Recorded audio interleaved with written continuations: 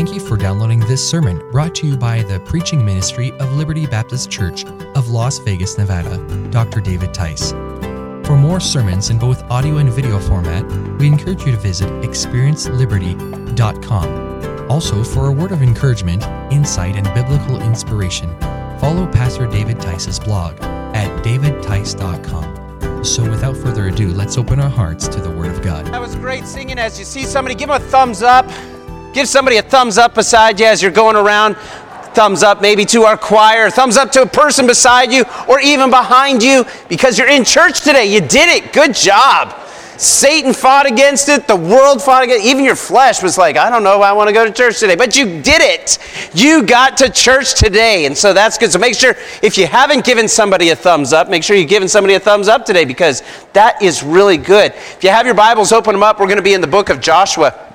The book of Joshua, chapter number 6 today. And we close out a series that we've been going through over the last 5 weeks entitled Phase 2. God using a man named Joshua in replacement of one of the mightiest leaders who had ever walked upon the face of the earth, Moses, of course, being that person. And God would bring Joshua and the children of Israel to the promised land. For 40 years they were wandering without hope, without opportunity, just 40 years of a mindless wandering in the desert, but God brought them into the promised land. They would cross over that Jordan River. When they crossed over that Jordan River, they would see the manna cease. And then there was a huge fortress known as Jericho before them. And the land that they were supposed to inhabit would need conquering. And so that fortress of Jericho, Jericho's walls were 30 feet tall, 30 feet thick. And their battle plan, the strategy to go in and take over that land started in Jericho. But the battle plan was awkward. Do you remember what it was? Do you remember last week? God told them, this is how we're going to take over the city. You're going to walk around the city one time on the first day. And so they did. And then he said on the second day, you're going to walk around that city. Then on the third day, you're going to walk around that city again. And on the fourth day, and on the fifth day, and on the sixth day, you're going to walk around that city. Doesn't seem like a very violent, structured plan, but God knew what he was doing. On the seventh day, he told them to walk around 7 times. And on the completion of that 7th round trip of Jericho, the ram's horns were supposed to blow. And when the ram's horns blew, the people were to shout, "Ah!" And when they shouted, the walls came tumbling down, and they did just that. In Joshua chapter 6 and verse number 18, which is going to be the text for our day, we see that there is an inspection pending. How many of you ever built something and needed to get an inspector to come by and sign off on it? That's a fun thing to do, isn't it? I was recently taking a tour of the Hoover Dam, or I was down there just learning about the Hoover Dam, and I found out that it took all of the engineers 3 years from start to finish to complete the Hoover Dam. About 2 years ago, we started a project to put a small LED sign out there. It took us 18 months to put a structure that was 8 feet tall and 10 feet wide with electricity going to it. It took them 3 years to build Hoover Dam. It took us almost more than a year and a half to get a small sign. One of the problems is that we had to go through inspectors. And on multiple occasions, at least on 4 different occasions, an inspector came through with their checklist. And on their checklist, they said, okay, looks good, looks good. Oh, you missed. That's a fail. Once you get this corrected, we'll be back sometime. Between the months of March and October, we will be there. Make sure you have someone present just in case we show up. So 4 different times we failed inspections, and we learned from that process, and you're trying to do things better. And I don't want to blame all of the things on the inspectors. I just understand this, that sometimes we feel there's a lot of red tape in trying to do what we're going to do and trying to accomplish what we're supposed to accomplish.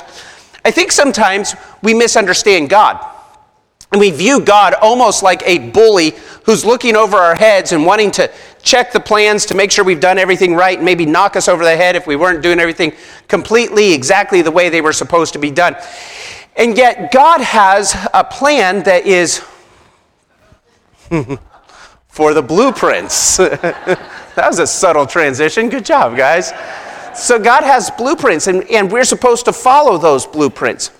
And in the story of Joshua chapter 6, when the children of Israel were to go into the promised land and go into Jericho, God gave them a specific instruction. If you're in Joshua chapter 6, you can read along. The scripture says this, "And ye in any wise keep yourselves from the accursed thing, lest ye make yourselves accursed. For when ye take of the accursed thing and make the camp of Israel curse and trouble it." Oh, God gives them a specific instruction as they are going to go through their campaign. The campaign is this: you're going to do it this way, you're going to follow that blueprint, and I'm going to follow up and make sure that you're doing what you're supposed to be doing. It helps us understand that God watches what we do. Sometimes we can live our lives, and with technology and all of the different busyness of life, we can come to the false confidence that God didn't see that. But God sees everything we do. God knows, He understands, He watches. God knows everything about you. And so with that being the case, He tells us in Ephesians chapter 5 and verse number 14 and 15, He says that we are to walk circumspectly.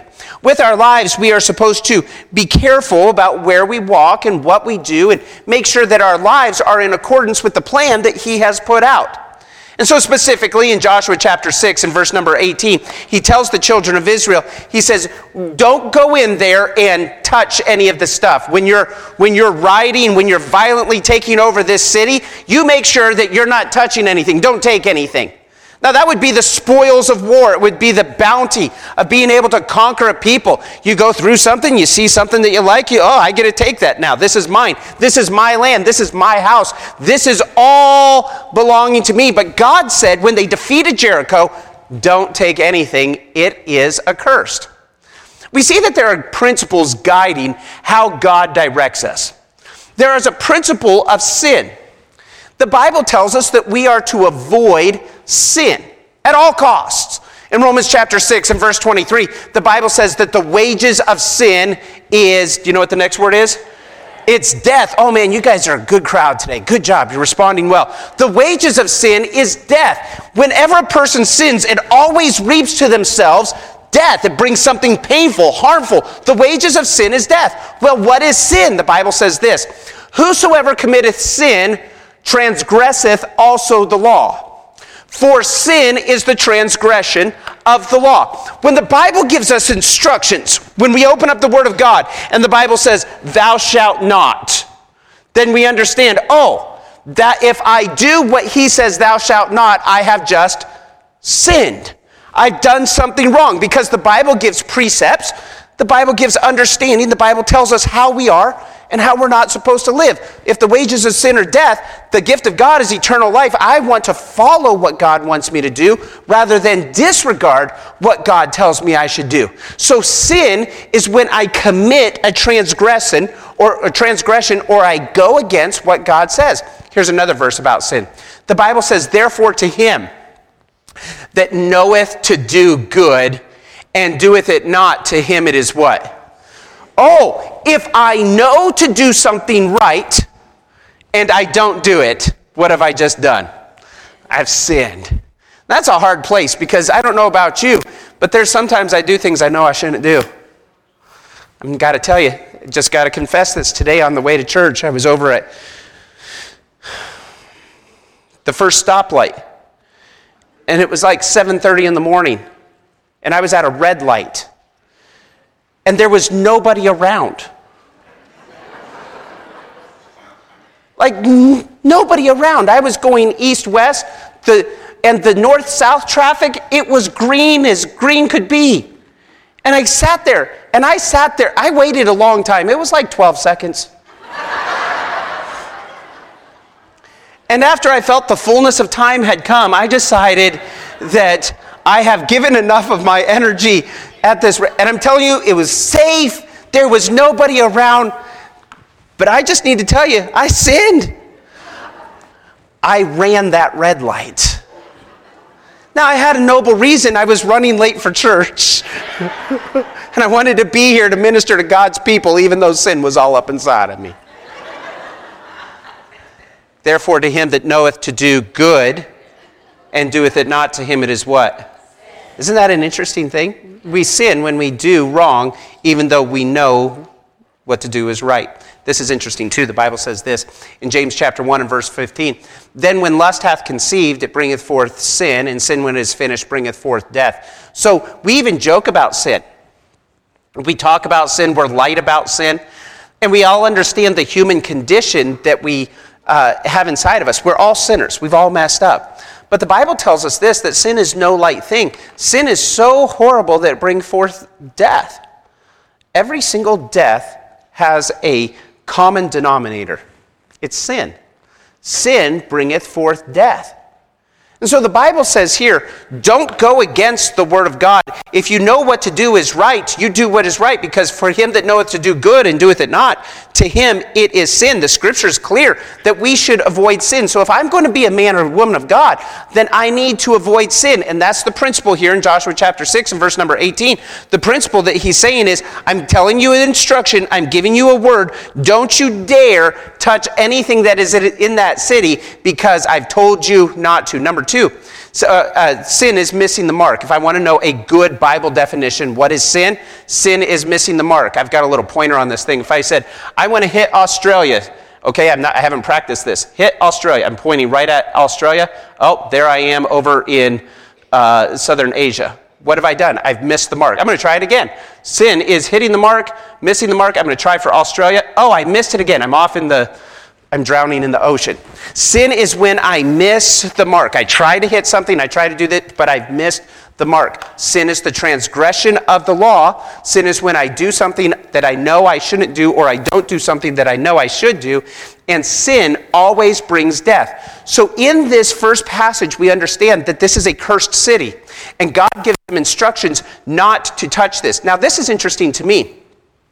Under the cursed city, we also recognize that certain behaviors have a season when they are right, and certain behaviors have a season when they are wrong.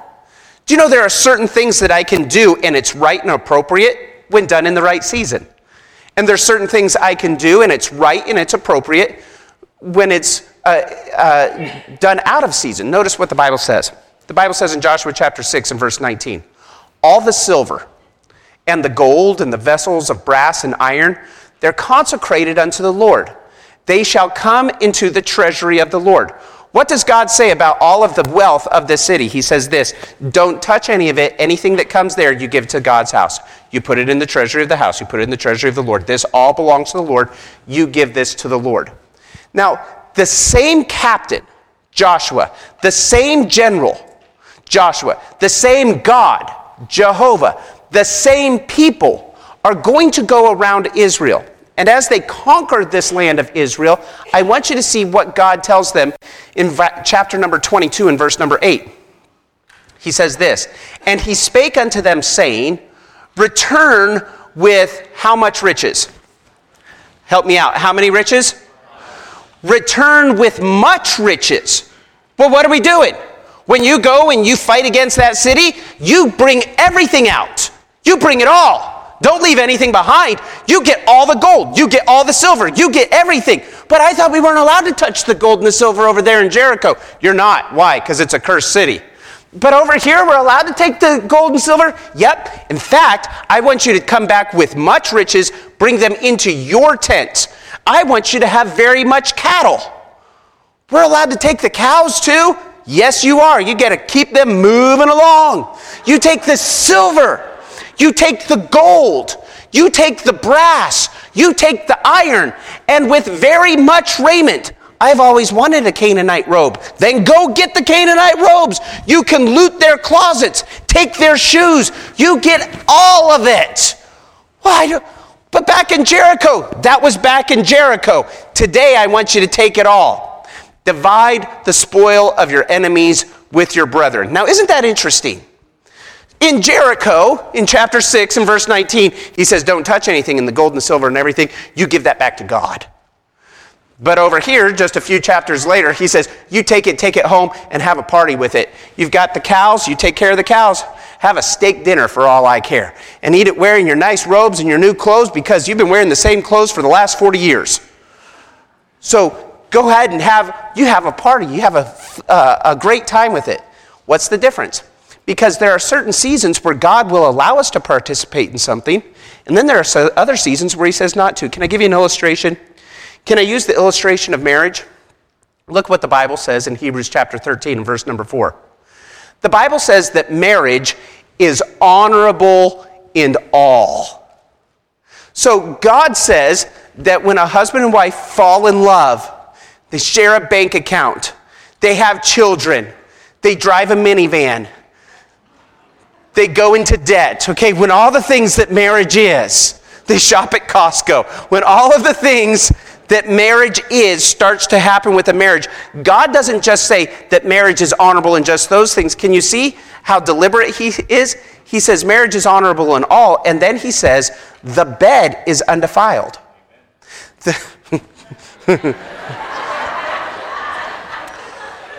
This was a gentleman who was at our couples refresher last week, and it's just a reminder that every marriage can be refreshed. And next February 14th and 13th, you can come too for the low cost of $60 and enjoy the marriage couples refresher. Okay, so the Bible says that marriage is honorable in all and the bed undefiled. Now check it out. God just doesn't say that it's nice that they have kids, they drove a minivan together, and that they have shared expenses. That's not what he says. He says, that's good, but let me just tell you that the intimacy between a husband and wife is honorable. It's good. It's appropriate. It should be celebrated. But notice how he says on the other side, whoremongers and adulterers, God will what? As right as intimacy is inside of marriage, it is that wrong outside of marriage. When a person is participating in extramarital affairs or premarital sex or sleeping together or they're intending to be married, God says, I'm going to judge you for that. You don't mess around. That is sin. Now, well, what's the big deal? What's the big deal? What if we got married? It's just a piece of paper. Oh, because then it's honorable. It's honorable then. But without that piece of paper, guess what it is? It reaps the judgment of God. Wow, that's a big deal. What's the difference? It's the season. A person in marriage, it's good. This activity is good, commendable, lauded. God calls it honorable. Outside of marriage, God says you're getting judged for it. Isn't that interesting? Number 2, it shows us this. There are certain seasons when a purchase is appropriate and a purchase is not appropriate. Intimacy is appropriate, and it's not appropriate. A promotion, it's a good thing. Oh, I've got this opportunity to make 6% more, and this is a good, but it might not be the right time. It doesn't mean that that's a bad job. It doesn't mean that that's a bad opportunity. It just might not be the right season. Does that make sense? If it does, say yes. A relationship. Oh, we like being with each other. We are enjoying each other. We like this relationship, but it might be a good season or it might be a bad season. See, this is so important to understand that God will allow certain activities, and at certain times God will commend certain activities, but outside of the right season, God will judge. That's what he's saying in Joshua chapter 6. Joshua chapter 6, don't touch anything of the gold and the silver. Don't touch any of that. Over here, touch it all you want. It's good, it's right, it's appropriate. Enjoy it, celebrate, have a party, have a steak and baked potato dinner. It's a wonderful thing to do. Over here, no. Why? Because the season is bad. Number 3, how do I know if I'm walking circumspectly? Well, number 1, I want to please God. I want to honor him in phase 2. Avoid sin. Make sure I'm in the right season. Number 3, look at the senses. Do you know that there are certain things that God doesn't have to speak a whole lot about? In the Bible, there is not one verse that says, thou shalt not jump off a bridge. I mean, if there is, I've missed it. Because all of our senses, everything in nature says, don't jump off a bridge. If thou jumpest offest a bridgest, thou shalt surely experience the pain and suffering accompanied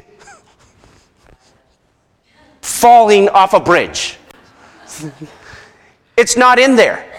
There's no verse that says don't jump off a bridge, because nature says don't jump off a bridge. You don't jump off bridges, because jumping off bridges. Well, the Bible doesn't say to do so.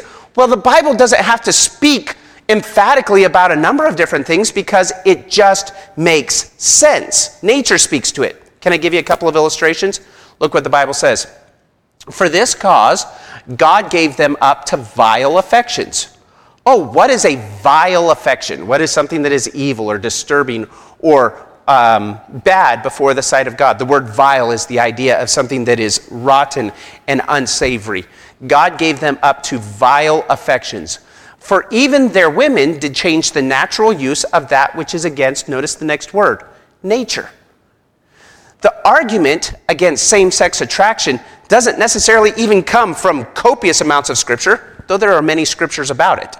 There's a whole slew of Scriptures about it. God says your natural senses demonstrate that a woman being with a woman and a man being with a man are not the intention. Even nature describes that. I don't have to speak long into this. Nature tells you that that's not an appropriate fashion. Our senses say that. This is interesting too. Doth not even nature itself teach you that if a man have long hair, it's a shame unto him? Isn't that an interesting verse? You come up behind somebody and you're wondering what kind of conditioner they're using, and they turn around and they've got a beard. Oh! The Bible tells us that it's unnatural. When a man has long hair, it's a shame for a man to have long hair. Now, I'm not the one who's saying this. The Bible tells us you don't have to have a whole sermon about long-haired men. It's just like, oh, dude's got long hair. The Bible says it's a shame upon him if a man... Who teaches that? Well, the Bible says nature teaches that. It's just something like, yeah, that's kind of awkward. He's got a ponytail. It's just, he got a perm. It's cute. It's just not... Nature's the one that teaches this. It's not the Word of God that has to spend... There's not a whole passage in the book of Leviticus about that. It's just nature says these are things. Now, what's that teach us? It teaches us this, that we have a knowledge of good and evil inside of us, and we don't have to be beaten down about a number of different things, where God doesn't say, thou shalt not jumpest off a bridgest. There's certain things that just make sense. Have you ever looked at somebody just like, dude, don't do that? Have you ever talked with you ever had an 8-year-old boy around? 8-year-old boys are just the complete epitome of need for training and discipline. He's a 8-year-old boy like, stop it. Why? Because it's weird. Just cut it out. The Bible teaches us that you and I all have a knowledge of good and evil inside of us. Where does that common sense come from? When something strikes you and it's like, that doesn't seem appropriate. That doesn't seem right. That just seems awkward. When it strikes you that way, it's because you were blessed with an inheritance of the knowledge of good and evil. Where did we get that? Well, we got it when Adam and Eve sinned. And God said, don't touch of the tree of the knowledge of good and evil. Oh, they did. Guess what you have inside of you? The knowledge of good and evil. The scripture says this in Romans chapter 2. For what the Gentiles, which have not the law, by nature the things contained in the law. How come people that don't even believe the word of God can make good choices? Because they have a knowledge of good and evil. These things having not the law are a law unto themselves, which show the work of the law written in their hearts. Their conscience also bearing witness, and their thoughts the mean, while accusing or else excusing one another. What's that scripture teach us? It teaches us this, that you have a knowledge of good and evil. You have an understanding of what is right and wrong. When something, you ever heard a woman refer to the woman's intuition? It's a real thing. I'm not good with this. I'm not comfortable with this. When a man says, it hits my gut wrong, okay? What are they saying? This just is not right. This is not good. We lean into that because each of us are born with a knowledge of good and evil. Our senses dictate what is right or what is wrong. Now, how do we get confirmation about that? Because we can't always rely upon emotion. Whosoever committeth sin transgresseth the law, for sin is transgression of the law. The Bible is always our first filter. Understand? But each of us don't have to go through copious things to understand what God wants us to do or what God wants us not to do. We have our senses. This is the fourth one. The Bible teaches us that society will help dictate what is right or what is wrong. Look at this. The Bible says, abstain from all appearances of evil. Should I do this activity or should I not do this activity? The Bible says, abstain from all appearance of evil. Now look at this scripture, because this is really good.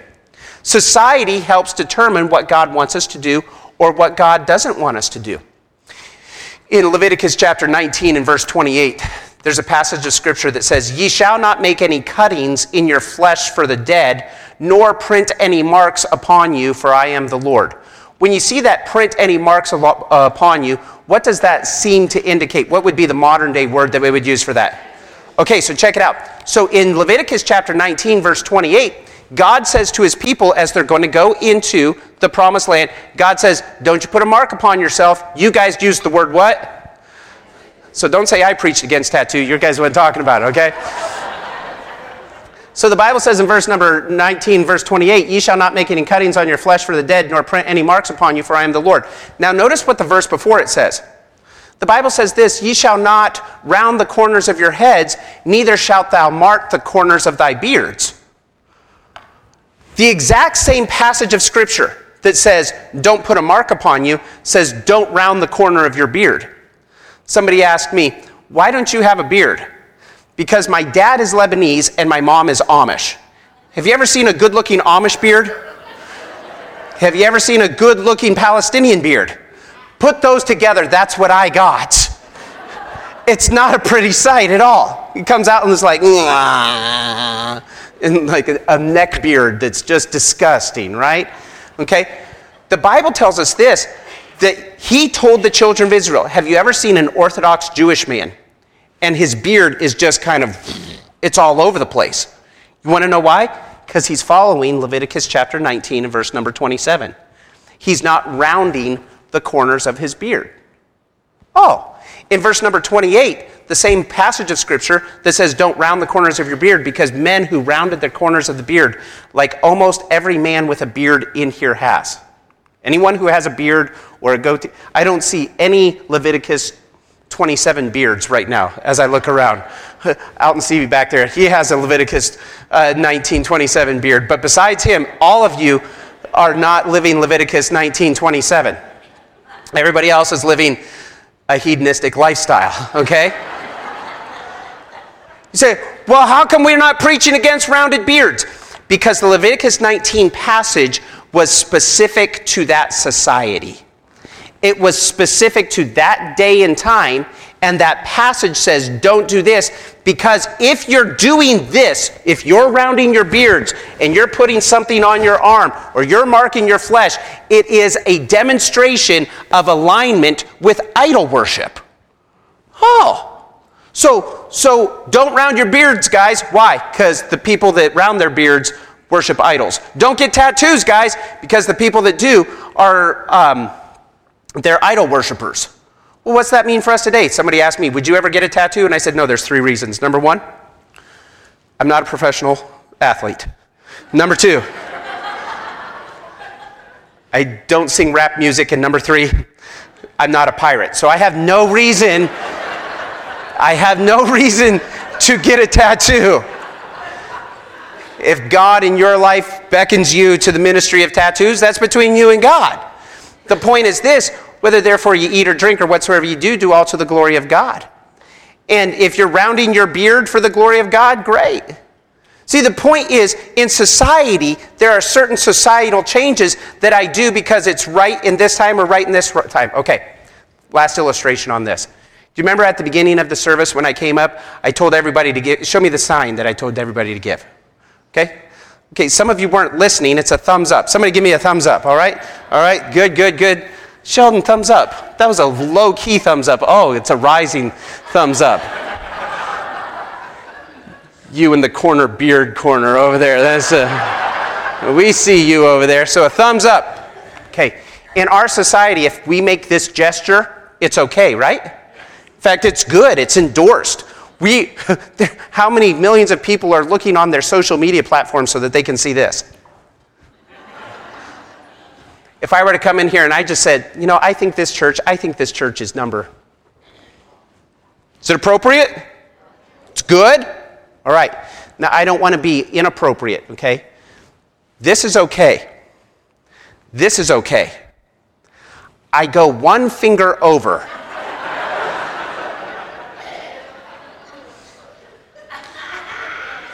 If I go 1... Welcome to the party. We're glad you're here. Yeah. You're a guest, aren't you? Yeah. I'm sorry, we do this every week. Okay, good. This is all right. This is appropriate. One finger over and the whole place goes crazy. Can you imagine what the memes and the social media would be like? Can you imagine what the conversations would be like in connection? Just one finger over. Now, is there anything unholy about that finger? Is there anything that God said, I commended the thumb and the forefinger, but the middle finger is of Satan? No. Now, I'm not trying to be inappropriate. I just want us to think through this. In our society, if you make that gesture has just hurt your testimony for Jesus Christ. Well, how could that hurt my testimony for Jesus Christ? There's nothing in the Bible about it, because in the society you live, you are called to this society. You are called to be a witness in this generation. This is your time. So there's certain things that you can do, and there's certain things you can't do. You are not in rounded beard times, but you are in middle finger times. Take that for whatever it's worth, all right?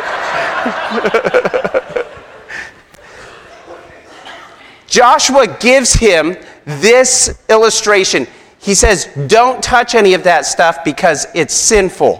What makes a sin? What's the difference between a season or a sin? It's not necessarily about the gold or the silver. It's always about obedience to God. It's a demonstration of obedience to my Savior. Sin, the season, the senses, and society. God says, don't touch any of these things. Don't mess with those things. And in this time, God shows us if we're going to walk circumspectly, we need to be aware of those things. So as God's believers, as His representatives in this age, we avoid sin. We recognize what is seasonally appropriate and what is not seasonally appropriate. We will allow our senses, even the knowledge of good and evil, the nature, to help make decisions. And then the society. Remember in the book of 1 Samuel chapter 16, where the Lord says to Samuel, look not on his outward appearance, nor on the countenance of his stature. For man looketh on the outward appearance, but God looketh on the, what? Heart. So God sees our hearts, but man sees what we put out there. And so it's important that with our life and in this generation, we are reflecting that which would honor God. Number 2, the Bible talks about a converted call girl. In verse number 20, the Bible says, so the people shouted when the priests blew the trumpets, and it came to pass, when the people heard the sound of the trumpets, and the people shouted with a great shout, that the wall fell down flat, so that the people went into the city, every man straight before him, and they took the city. And they utterly destroyed all that was in the city. Look at verse number 22. But Joshua had said unto the 2 men that spied out the country, go into the harlot's house, and bring out thence the woman and all that she hath, as ye swear unto her. And the young men that were spies went in and brought out Rahab and her father and her mother and her brethren and all that she had, and they brought out all of her kindred and left them without the camp of Israel. If you were here a few weeks ago, you might remember the name of Rahab, because when Israel was spying out Jericho and determining the best course of action moving forward, the Bible tells us that they happened upon Rahab's house. Inside of Rahab's house, it is discovered that they are Hebrews. They are of the children of Israel. And rather than giving them up to the authorities and allowing their spies to be discovered, the Bible tells us that Rahab hides them. And in doing so, they say to Rahab, whenever this city falls and is destroyed, anyone that is inside of the walls of your house will be left alive. We will keep them. We will allow them to stay. How will we know? You put a red scarlet cord outside of the window. And when all of the violence and all of the tumult is going on in the city, anybody inside of the house where the red scarlet ribbon is hanging will be left alive. This is beautiful. In this place, Rahab, who is known as a harlot, a prostitute, a lady who sells herself so that she can make a living, the Bible tells us that she meets a couple of men of her word. The Bible tells us in verse 23 that the young men that were spies went in and brought out Rahab and her father and her mother and their brethren and all that she had, and they brought them out of the kindred and left them without the camp of Israel. Rahab's family is saved alive. I think this is interesting. The message of the warrior. Joshua endorses the plan. The scripture says in verse number 22 that they go to Joshua and they say, hey, could we save Rahab alive? Tell me what the bargain was. Yep, of course you can. Notice that Joshua commends their plan when Joshua said unto the two men that had spied out the country, go into the harlot's house and bring out thence the woman and all that she hath as she sware unto her. Now, if you are part of the Israelites, there's 100 other people that would probably be better to take than the harlot, right? Find somebody who knows the area. Find somebody who's an influencer. Find somebody who's traded. Somebody who knows the best routes. Somebody who's a historian. But the person who is saved is out of the harlot's house. That's fascinating. The Bible tells us this. Verily I say unto you, whatsoever ye shall bind on earth shall be bound in heaven. This is Jesus talking. And whatsoever ye shall loose on earth shall be loosed in heaven. Again I say unto you that if 2 or 3 agree on earth as touching anything, and they shall ask, it shall be done for them of my Father, which is in heaven. For where 2 or 3 are gathered together in my name, there am I in the midst. This lesson of Rahab being spared gives us a number of different things to remember, but it does teach us this, that you need other people in your life. God doesn't call you to be the Lone Ranger Christian. He calls you to be part of a community. That's why church membership is so important. That's why baptism is so important, because it involves you into a community. It doesn't save you, but it involves you into a community where you have brothers and sisters lifting your load. These spies don't have the ability to save her in and of themselves, but whenever they go to Joshua, Joshua gives word that Rahab, the harlot, stays alive. This is why you need community. Because the Bible teaches us in the New Testament, where 2 or 3 are gathered together in my name, there am I in the midst. Don't stay home when you can be at a connection class. Don't be watching TV when you can be investing in the lives of others and have other people pouring into your lives.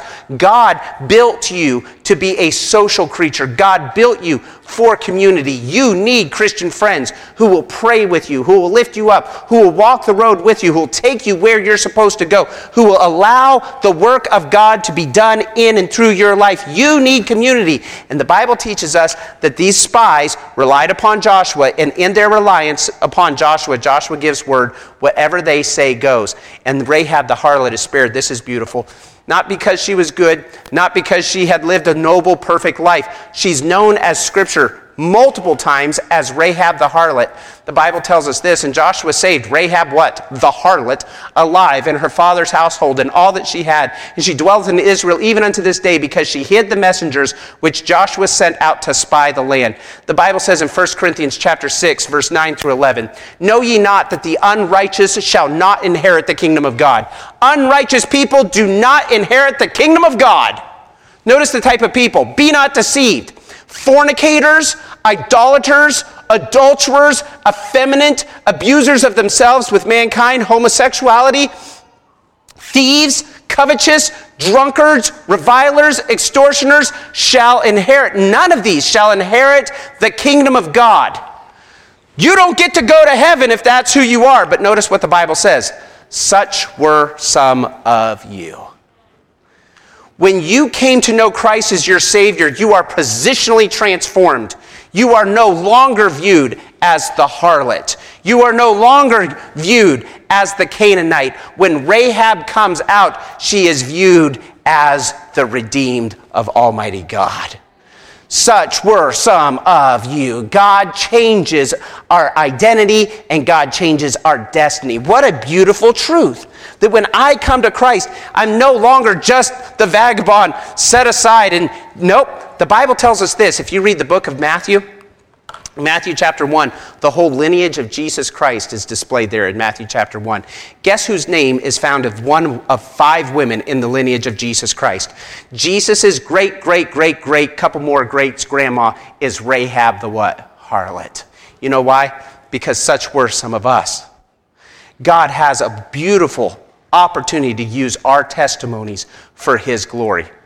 I think this is beautiful when you read the last verse of chapter number 6. The Bible says, so the Lord was with Joshua and his name was noised throughout the country.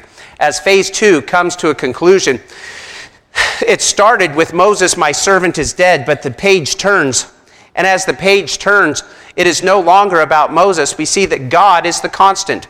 It wasn't Moses that crossed the Red Sea. It wasn't Moses that brought water out of the rock. It wasn't Moses that provided manna. In every single miracle and the facing off of Pharaoh in Egypt, it was not Moses that did any of those things. It was God. It wasn't Joshua that destroyed Jericho. It wasn't Joshua that allowed them to go across the Jordan River on dry ground. It was God. God is the constant. But number two, man is the creature. God desires to use man. He desires to put us in a position where His glory can be seen through our testimonies, where His glory can be seen through our lives, through our works, through our efforts. God desires to use man. And there is no Moses today, and there is no Joshua today. 2024 is stuck with people like you and me. We are this generation's bulwark of truth. We are the lights who are supposed to shine. We are the ones who share forth the good things of Jesus Christ. That's why it's important that we avoid sin. That's why it's important that we reach our society. We use our senses in a way that we can bring this season to a saving knowledge of Jesus Christ. In 2 Timothy chapter 2 and verse number 21, the Bible says, if a man therefore purge himself of these things, he shall be a vessel of honor, sanctified and meet for the master's use and prepared for every good work. The Bible says in 1 Corinthians 10:31, whether therefore you eat or drink or whatsoever you do, do all to the glory of God. The scripture says in 1 Chronicles chapter 4 and verse number 10, and Jabez. Who's Jabez? Nobody! Nobody knows about Jabez. There's no storybooks about Jabez. If you go back in our Sunday school classes, they're like, oh, today we're going to study Jabez. Everyone's like, who's Jabez? Jabez was a nobody. He was just, in fact, if anyone's here, what's your favorite book of the Bible? Nobody says 1 Chronicles. I read through 1 Chronicles and just, No one's like on their daily reading plan. Yes, we're almost to Chronicles. It's one of those books that you're trying to fly through. You put it on autopilot and you watch TV. It's one of those that you're just trying to get through. In the midst of that narrative, 1 Chronicles chapter 4, the Bible says, and Jabez called on the God of Israel, and he says, oh, that thou wouldst bless me indeed. God, I want your blessing in my life. If you want the blessing of God, say amen. He says, I want you to enlarge my coast. What that means is, I want your financial prosperity. I want my boundaries to expand. I want my stock to go up. If you would like to see God bless your portfolio, say yes. The Bible says that thy hand wouldst be with me. If you want God to be blessing you rather than punishing you, say yes.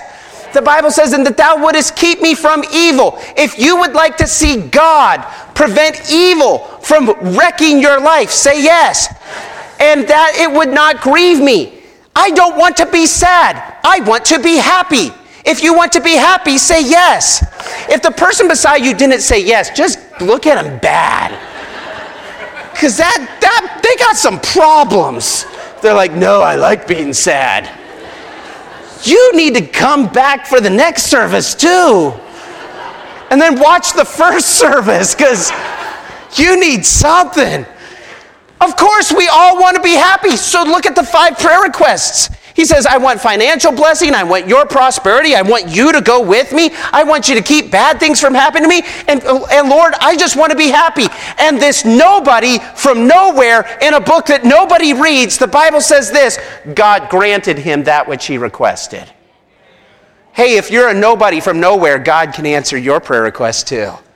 And God can use your life too. Remember, it's God who resists the proud, but he gives grace unto the what? Humble. So in phase 2, the story of Joshua, where Joshua is elevated in the sight of people, have less to do with Joshua and much to do with the goodness of a great God. So in phase 2, as we turn the chapter and we go from one place to another, we recognize this, that God wants to use people. He'll even use a call girl for his glory. But it's important that we avoid that which is cursed, whether it's a sin, whether it's a season, whether society or our senses are telling us. We need to walk in a way that would honor God and go to him and ask him for big things. Father, thank you for your word and the truth that's found in it. Help us to apply it to our lives and use it for your glory. We hope that message was an encouragement to your heart. Now, for weekly updates and for information about Liberty Baptist Church, be sure to follow us on Twitter and like us on Facebook at LBC of Las Vegas. Well, that's it for today. Thanks again for listening. Until next time, God bless.